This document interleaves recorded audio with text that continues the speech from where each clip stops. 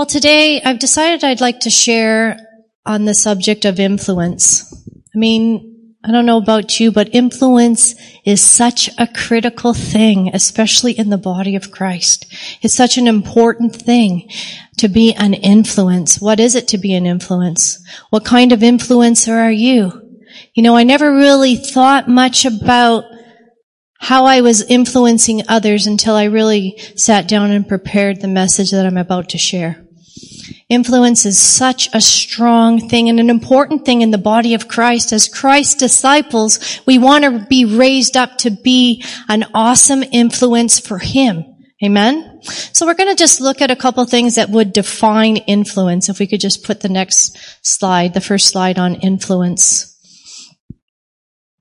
Influence, to affect character, behavior, and even development of someone. To cause someone to change behavior or belief or opinion. That's what an influence is. It affects the way that when we influence others, how are we influencing them? Are we influencing them in a good way, or are we influencing them in a bad way? Or maybe you can look at yourself and say, really, I don't even know if I'm much an influence at all. Maybe you're easily influenced. Amen? Some people are easily influenced. When you have teenagers growing up, you can see some of your children are easily influenced. They get around the wrong people. And, they're influenced by their peers, by people, by what people believe, by what people think, by what people try to make you believe and understand. So influence, bad influence is something or someone that teaches others to do wrong or make them have bad thoughts about someone. A bad influence, yeah. We can talk about others in a negative way. And, there's people that come to me and my husband and maybe to you. And they talk about others and they say things, not talking about any one of you, that's for sure. But they say things and you're like, well, you can be easily influenced by what people say. But I always say, look, you never know the story until you hear the other side. That's one thing I've learned in ministry and in life. You really don't know the story. One can tell you the story. It sounds so convincing. And you think, wow, what an awful person they are. But then you hear the other side, the other person's account of the story, and you're like, wow, they could have been a bad influence on me, how I perceive that person. So we have to be careful of our influence. Are we a good influence or are we a bad influence? Carrie Nieuwhof says it this way: influence has nothing to do with position and everything to do with the person. Doesn't matter what kind of a position you have. Doesn't matter if you're a president of a company. Doesn't matter if you're a leader of a church. Doesn't matter if you are a manager at your workplace. But your influence has to do with how you influence others. How do you want people to change? How do you want to influence people in a positive way to see them go from one level to the next level? Amen? To go from one step to the next step. It's so important how we influence others. So today, I've decided that I'd like to share a story that I think of a person who was very influential in her day.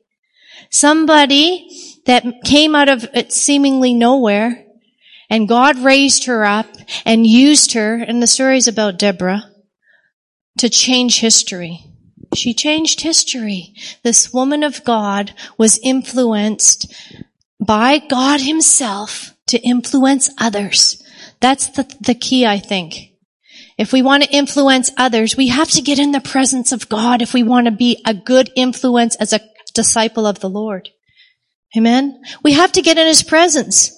Our opinions, when you line it up with the Word of God, when you get in the Word of God and you see what the Word of God says, I don't know about you, but I've looked at myself and I'm like, wow, my opinion doesn't really matter much when I look at the Word of God. It's not even right.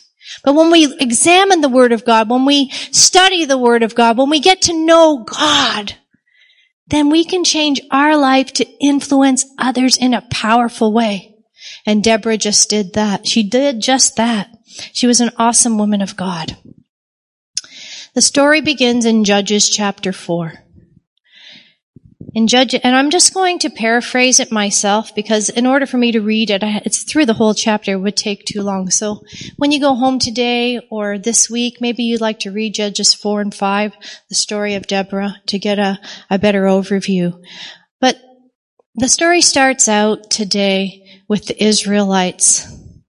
Again, it says that they turned away from the Lord. The judge had died. In those days, God appointed judges. God appointed the judge. Man didn't appoint the judge. God appointed the judge. Didn't have kings in Israel. They had a judge. But Israel's judge, Ehud, died. And so when he died, there was no leader, and the Israelites did what they had a pattern of doing. They turned away from the Lord. They didn't have a leader. They didn't have someone in place to lead the people. So they began to turn away from God, do their own thing, do what seemed natural for them to do. They forgot about the Lord their God.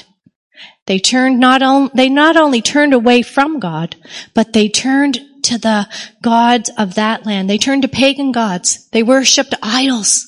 They intermarried with the pagan people. They didn't serve the Lord anymore. So what happens when we rebel, when we turn away from God? When we aren't listening, maybe we're not going out and worshiping other gods. Maybe we're not even denouncing, I'm not serving the Lord anymore. But by our actions, by the way we live, what happens when we as people, I've been there. I'm not standing up here saying I've never done it. I've done it.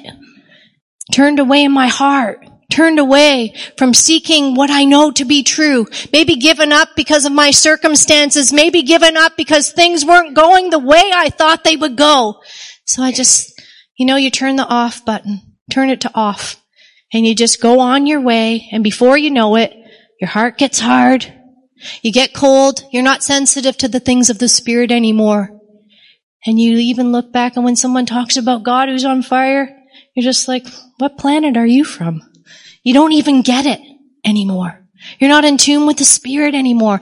This is what happened to the Israelites. They walked away from the Lord, their God. The God that had chosen them as His people turned their back on Him. So what occurs in this story, how many like a good movie? Like a really good movie. I'm the type of person, I don't watch junk. In my opinion, I've got to be careful what I view. It's got to be godly in a sense that there's no, sex and, all that cussing and whatever. I won't do it because for me, it just doesn't do me any good.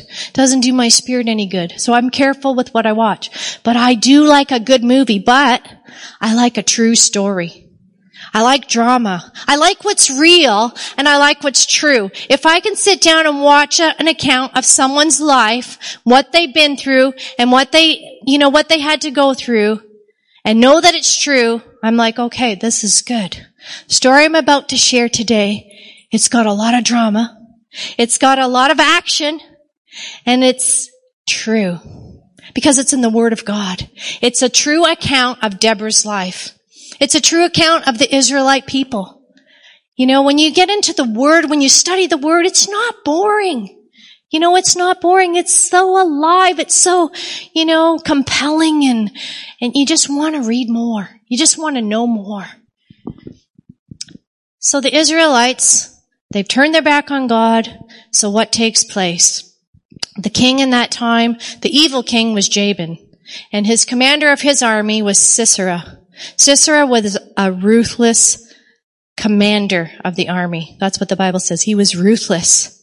And they oppressed the Israelites. They took away all their weapons. They didn't have anything to fight with. They were under the rule of King Jabin and his commander Sisera. They were under their authority. They didn't have freedom anymore. And it said for 20 long years, they oppressed them cruelly. It wasn't good. It wasn't easy. It was hard. They were hungry. They didn't have weapons. They didn't have any animals anymore. They took everything from them. They took their life from them. And you know, the pattern of the Israelites is this. When they're serving God, they're doing great, but when they fall away from God, they turn away from God, and then they recognize and realize, this isn't good. This isn't good anymore. I can't do this anymore. This is getting hard. You know, life without God, life without the Holy Spirit isn't good. When you've tasted and you've seen what God can do, you can't go back to the things in the world. When you go back into the things of the world, you feel defiled. You feel empty. You don't sleep at night. You can't focus the way God intended you to focus because your hearts become hard. They turned away from God, and they had to just accept the circumstances that they were in because there was nothing they could do. Nothing they could do could get them out of this situation.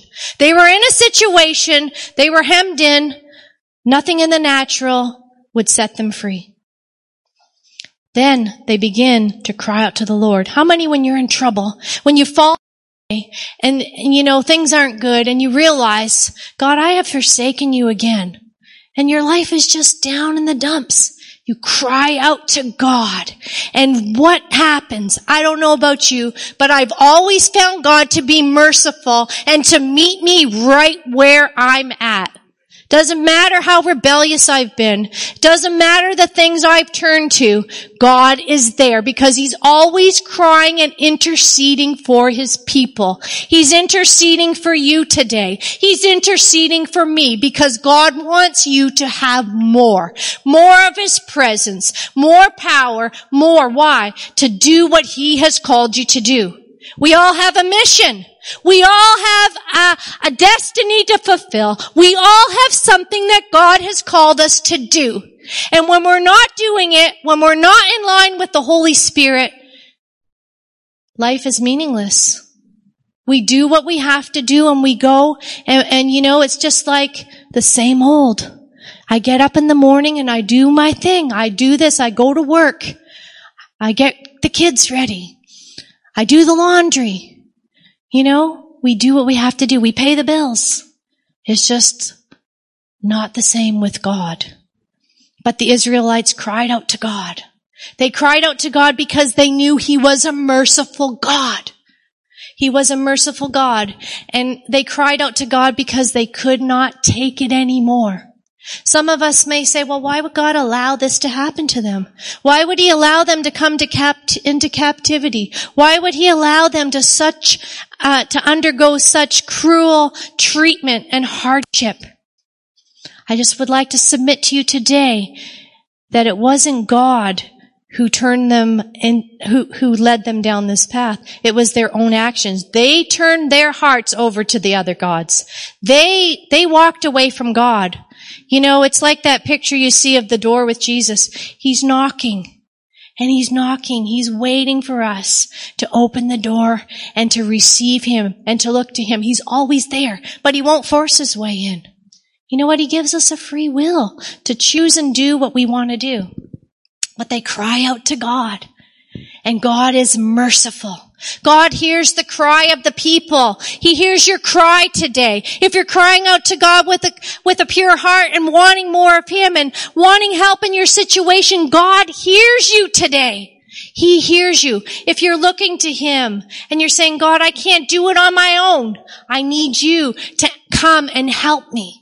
He will be there for you. I'm not saying it's going to be easy. I've been through some difficult things. We've been through some hardships as a family. But God has always been faithful. God has always been there for us. And I can see God's hand. And all I can say is no matter what you're going through, don't look at your situation. Just keep serving God. Eventually, you're going to see God answer you. He will. Because He's a God that doesn't lie. He's a faithful God. So they cry out to God. And so the judge Ehud, however you say his name, Ehud, he died. And so God raises up another judge. He said, I'm going to raise up a judge. And who does He choose but Deborah? Deborah, a woman in that day and age, the first and only judge. Deborah. Why did God choose Deborah? Why? It wasn't because, I thought maybe because, the saying, well, he'll use a woman because there's no man there. There's no man to raise up. But that wasn't the case. If you read in Judges chapter 5, you'll see there were princes in the land. There was other people that were available. But God chose Deborah. God chose Deborah, I believe, because he saw her heart. He saw her heart. He knew that she had a heart for the people. He knew that if, when you have a judge, she was going to be the ruler of the nation of Israel. When you have a judge, you want them to be a good judge, a good leader, a good woman that will stand up and do what God has called her to do, would hear God's voice. Deborah was that woman. Deborah was, I believe, raised up in the secret place. When we have a communion with God, we have to have a secret place. Anybody who was used mightily by God had that secret place, that communion with him. Deborah had that communion. Some scholars believe that Deborah, before she became judge, was in the temple and she served as a lamplighter. She served in the temple. She would light the lamps. She would fill the lamps with oil. Some believe that she was, there at the temple interceding. It says that Deborah was not only a judge, she was a prophet. Judge and a prophet. They were the two positions that God had appointed in that day. A judge and a prophet. Deborah was both of them. You don't become a prophet by not going to the secret place. Because when you go to the secret place, you hear his voice. You hear his voice. How many have heard his voice? I have heard his voice. When I get alone in that secret place and I'm crying out to God for a thus saith the Lord, God comes in and he shows up.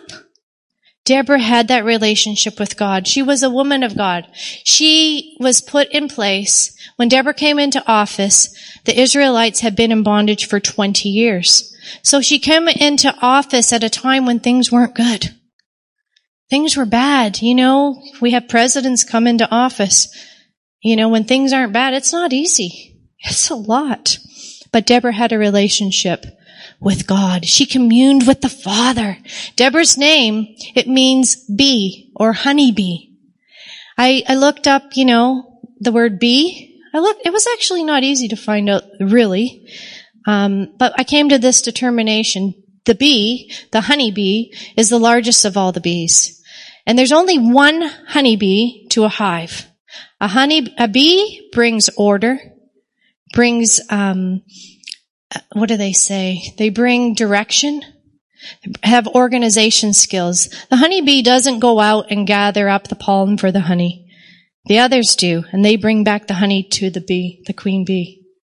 The queen bee, when it dies or is scattered away or something happens, what happens? All the other bees just disperse. They won't eat when the queen bee's not there. So when the leader wasn't there, they just died.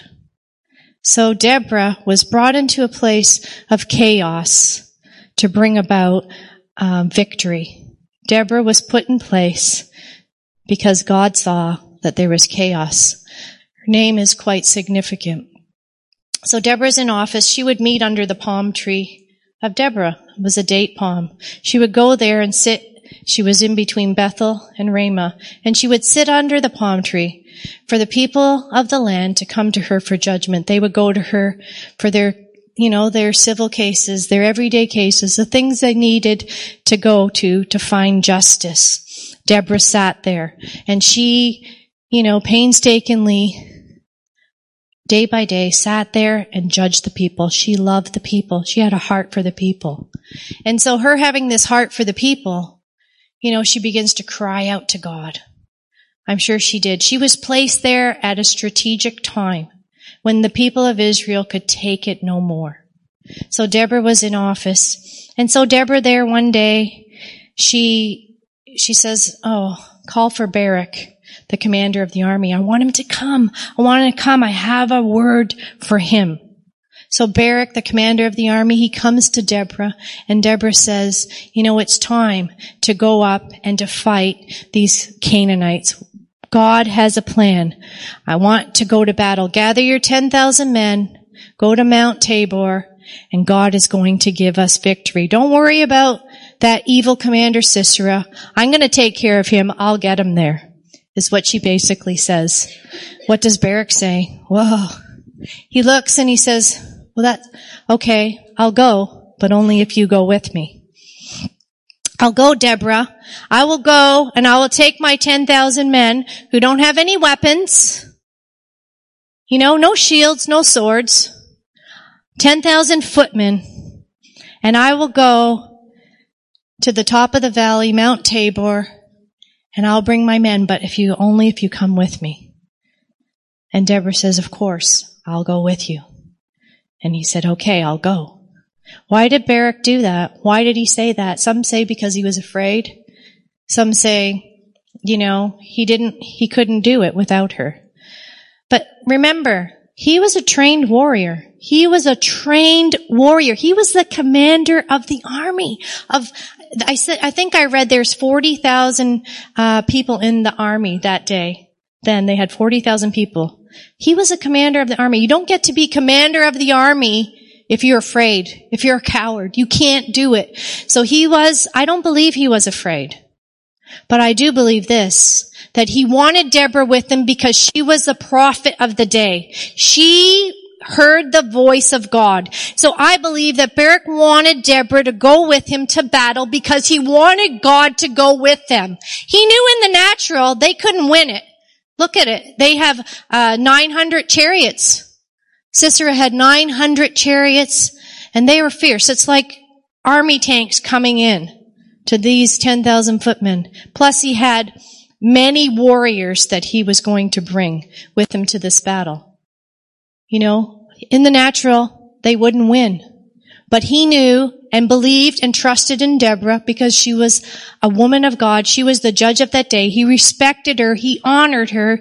And he said, please come with me. And she said, I will go. She didn't hesitate. So Deborah was willing to go to battle. Wow, isn't that awesome? So crazy.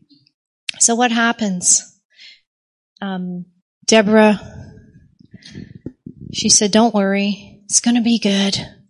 So Barak goes, he gets his troops ready, cleans them up. I can imagine how they felt. Oh yeah, we're going to go to battle? Can you imagine what it would be like? 20 years? But maybe, just maybe, something rose up within them and said, now enough is enough. It's time. And I'm sure Barak encouraged them and said, look, this is the word of the Lord. This isn't me speaking. This is God. He wants us to go and fight this enemy. Come on.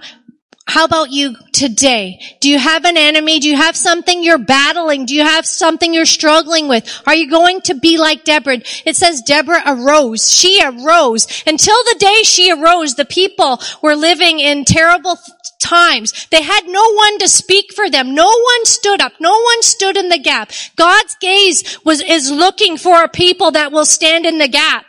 God's gaze is looking to and fro every one of us to see who is willing to really do it, who is really willing to serve him and to count the cost and to take up their cross and follow him, because we live in a day where we need revival. We need something. We may not be in a physical war, but we're in a spiritual war. We're in a spiritual war for our families. We're in a spiritual war for the city, our nation, and the countries around this world. It's time for us to arise. It's time for Deborahs to arise once again. It doesn't take much. It just takes willingness. Look at Deborah. She was a lamplighter possibly in the temple of God. She started off. Doesn't mean that you're going to start off in a lofty position. I believe even Deborah was looking for that lofty position. She wasn't. She was looking to God. She just wanted to serve God. God chose her. She didn't apply for the job. Didn't apply for the job. It's amazing when you look over your life, I'm sure you have. I look at my life and I think of where I came from. I was a child raised in a home. My parents divorced when I was 10. My mother was on welfare. We tried to survive. We didn't have much. I didn't have education. But God is merciful, because if you love him and you cry out and you call out to him, he can take you from the ash heap and he can use you. When you're not looking for it, when you're not going after it, when you're not wanting a position, that's when God can use you. So come on, I just want to encourage you. Just start serving where you're at. If it's in the prayer closet, we all need to be in the prayer closet. Come on, serve at church. If you're not involved, get involved. Team is good. We don't want to do it alone. We need one another. We need a team to be raised up so we don't have to run around and do everything. That's not what we're called to do. Right? We're all called to do something. So get involved. So Deborah arose. She rose up and she said, okay, let's go. So she gets on her horse, I believe. I don't know. I'm just picturing it in the way I think. I just picture riding victoriously, hair blowing. Come on, let's go. The sword of the Spirit. Come on. So she gets, she rides forth victoriously. Come on, Barak, let's go. She goes into battle with him. She goes with him. She goes right down into the ditches with him. So they get there and they're waiting. Barak brings his troops. Sisera hears. He gets word. It says in the Bible, in the translations that I looked at, that Deborah said, I'll take care of Sisera, basically. But I think, from what I've read, he probably got word from one of his friends, possibly, and we'll talk about Jael a little later, possibly her husband, gave him word that the Israelites are coming to fight. So Sisera says, come on, get my 900 chariots, get them ready, get their weapons, get all our warriors. We're going to the Kishon River, and we're going to be ready, and we are going to kill the Israelites. So here they are. The Israelites are there, waiting. 10,000 of them, battle weary from just everyday life, but ready and willing. They've had enough. And Deborah the prophet, I believe she must have been interceding, got the word of the Lord. Okay, Barak, it's time now. Go and fight the enemy, because the battle is ours. We're going to win. Go and fight. Now's the time. So Barak, he listens to the voice of Deborah because he believes it's the voice of God. Amen. We have to listen to the voice of God. Don't listen to one another. Come on. Unless it's God inspired. So many times we want to run to someone and say, what do you think? This is what I'm going through. Even now, I'm 55, and I think when I have a problem, sometimes I don't even talk to my husband. I just think, no, I gotta cry out to God. I gotta hear his voice. It's not that we don't talk, we do share, and it's important to have someone that's godly that you can go and pray with, intercede with, but not just to say, woe is me. No, God wants us to cry out to him, and, Deborah, and so we can hear his voice, and we can have his instruction on what we are to do. Deborah hears the voice of the Lord. It's time now, Barak. It's time to go. It's time to fight. Barak goes, and it says that in Judges chapter 5, I think it's verse 21, it says that God caused the Kishon River to overflow. So she said to Barak, God will go before us. So it says that Barak descended down the slopes. They were waiting at the Kishon River. Sisera was waiting with his army down below at the Kishon River. Thought he was going to really kick butt with the Israelites, but God had another plan. Barak descends down the slopes into battle. And what does God do? I believe that God caused a mighty storm to happen, because it says the Kishon River overflowed and the enemy was swallowed up. So God went before them. You can just imagine if it was wet and muddy, their chariots are going to get stuck in the mud. They believe that the Canaanites fell into the river, and the rest were killed by Barak and his army. God went before them. God will go before you. God will go before you. We don't have to go it alone. God is with us. So he went before him. They go after the enemy. They pursue the enemy. The Syrians, they get scared and they start running and fleeing. They jump off their iron chariots and start fleeing. And Barak and the Israelite army pursue the enemy and they defeat the enemy, except for Sisera. Sisera said he jumped off his chariot and he ran away. Took off, hightailed it out of there. He's like, I'm getting out of here. This was the ruthless commander. This is the one that was oppressing the Israelites so badly. So as Barak's killing all his men, Sisera's taking off. And it says that he was found outside the tent of Jael. Now Jael's husband and family, they were on friendly terms with King Jabin. But when Jael sees Sisera coming, she goes out of her tent and she says, come on in, it's okay, it's safe here. So she invites him into the tent. She gets the bed ready, covers him with a blanket. He asks for water. Can I have a drink of water? He was battle weary. So instead, what did she do? She brought him, some translations say warm milk in a leather bag, in a bag fit for a noble. This is what Jael did. She went and warmed up some milk, gave it to him, and he was so exhausted after he drank it, she covered him up again. He fell asleep, and what did Jael do?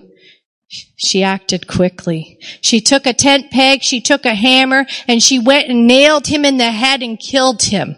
He died. She took that tent peg and she nailed it right through his skull, and he was put to death. See, she was cunning.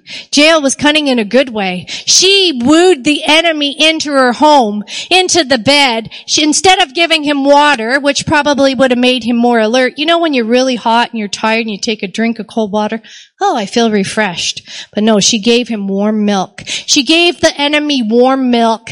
And some even say maybe she gave him a bit of yogurt. And she covered him up because she knew that would lull him to sleep. I don't know about you, but remember in the old days your mother would warm up milk?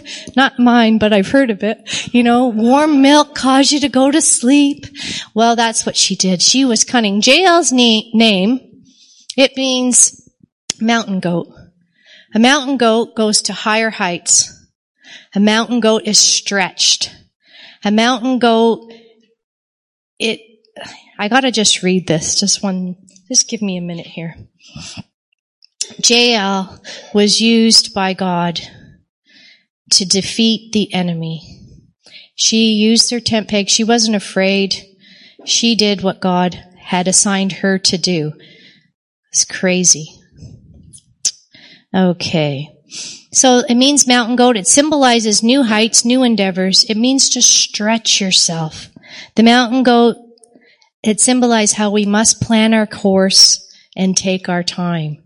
She didn't have much time to plan her course, and she didn't have much time to take. But I do believe that Jael acted in the sense of the Holy Spirit. She knew that this was the enemy who was oppressing the people for 20 years, and he was in her tent, and she wasn't going to waste any time. Jael, she took the tent peg and put it in his skull, hammered it in. She had anointing. The tent peg anointing. Amen. She was used by God. She's the one. And what did Deborah say to Barak? Okay, I'll go with you. Deborah said to Barak, I'll go with you. But the honor won't go to you. It's going to go to a woman. The honor will go to a woman. Wow. So prophecy was fulfilled. I don't know that it really mattered who killed who, but God spoke through her prophetically how Sisera would die. The honor would go to a woman. Wow. How awesome is that? So Jael was known for her being the one who killed that wicked enemy, a mighty warrior for the Lord. Amen. Amen. So we see the enemy's defeated. He's killed, but Barak's still out there fighting Barak comes back. He's pursuing. He's like, I know Sisera got away. So he's running after Sisera, trying to find where he is. Jael sees him and says, come on, I'll show you the man you're looking for. And she shows him dead in her tent. Sisera's dead. And so the prophecy was fulfilled that God allowed a woman to take out this horrific commander of the army. How awesome is that? You know, influence is so important. Influence is so important. Barak's name, it means lightning. I thought this was interesting. It means lightning. Deborah was married to Lapidoth. She was a wife. Her husband's name means burning torch. And it was said that she was a lamp lighter in the house of God.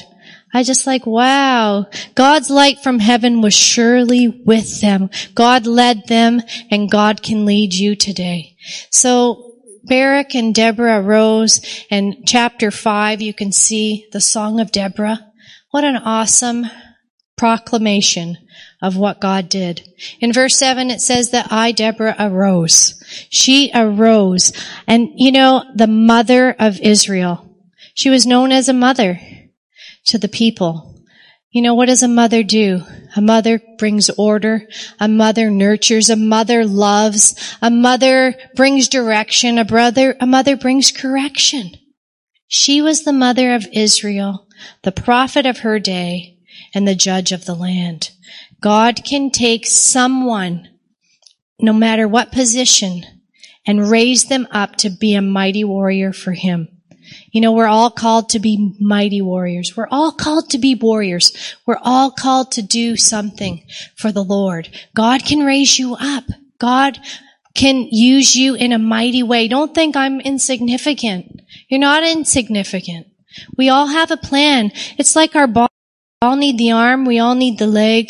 You know, we need our body parts, just as the body of Christ needs one another to fulfill the destiny that God has for this day that we are living in.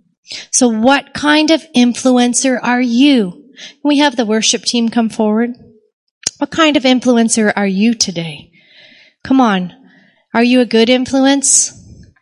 Are you a good influence? Do you influence in a positive way? I mean, I know I can always do better. Can always do better. We can always do more for God. But God, don't think influence is little. Influence is big. Deborah brought order out of chaos. She brought order out of chaos. She brought people back to, you know, trusting and believing in God again. Wow, how awesome is that? God is amazing, and He wants to use you in a mighty way. God has a plan for your life. He has a destiny. He wants you to be an influence for Him. You know, we need to choose how we influence one another. So, you know, I just want to encourage you, take time to think and pray. How am I influencing others? Ask yourself, am I a good influence? Am I a bad influence? You know, we say that of our young people. Oh, he's a bad influence over you. I wish you didn't hang out with him. But sometimes, even in the church, we can be a bad influence because we get negative mindsets. We got to come out of our negative mindsets. We got to start focusing on the Lord. And you know, it's so awesome because the whole story's got so much in it. God can take your mess and give you a message. I'm sure you've heard that said. He can take your situations and turn them around. God wants to do that for you today. God wants to use you in a mighty way. Don't be discouraged where you're at. Well, you might say, I haven't done much for God. I really haven't. You know, I know as a mother, for years, there wasn't a lot I could do. I served in kids' church because that's what you were supposed to do when you were young and you had kids and you were at church. I was a pastor's wife. I was always the pastor's wife. And, you know, I did what I had to do. But then over the years, as I began, I always had that desire to intercede. I really believe that's a calling on my life, to intercede, to cry out for revival, to cry out for my family, to cry out for more of Him. I want more of you, God. I want more of you. It doesn't matter. You can start out just where you're at today. What is God speaking to you today? What's He saying to you today? What are you called to do? Are you ready to rise up like Deborah? Can you say, I want to arise? I want to rise to the place that God has for me. Come on, we can get so discouraged of the things we're going through. And we look at our problem and we magnify our problems. But God doesn't want us to magnify them. He wants us to magnify Him. In magnifying Him,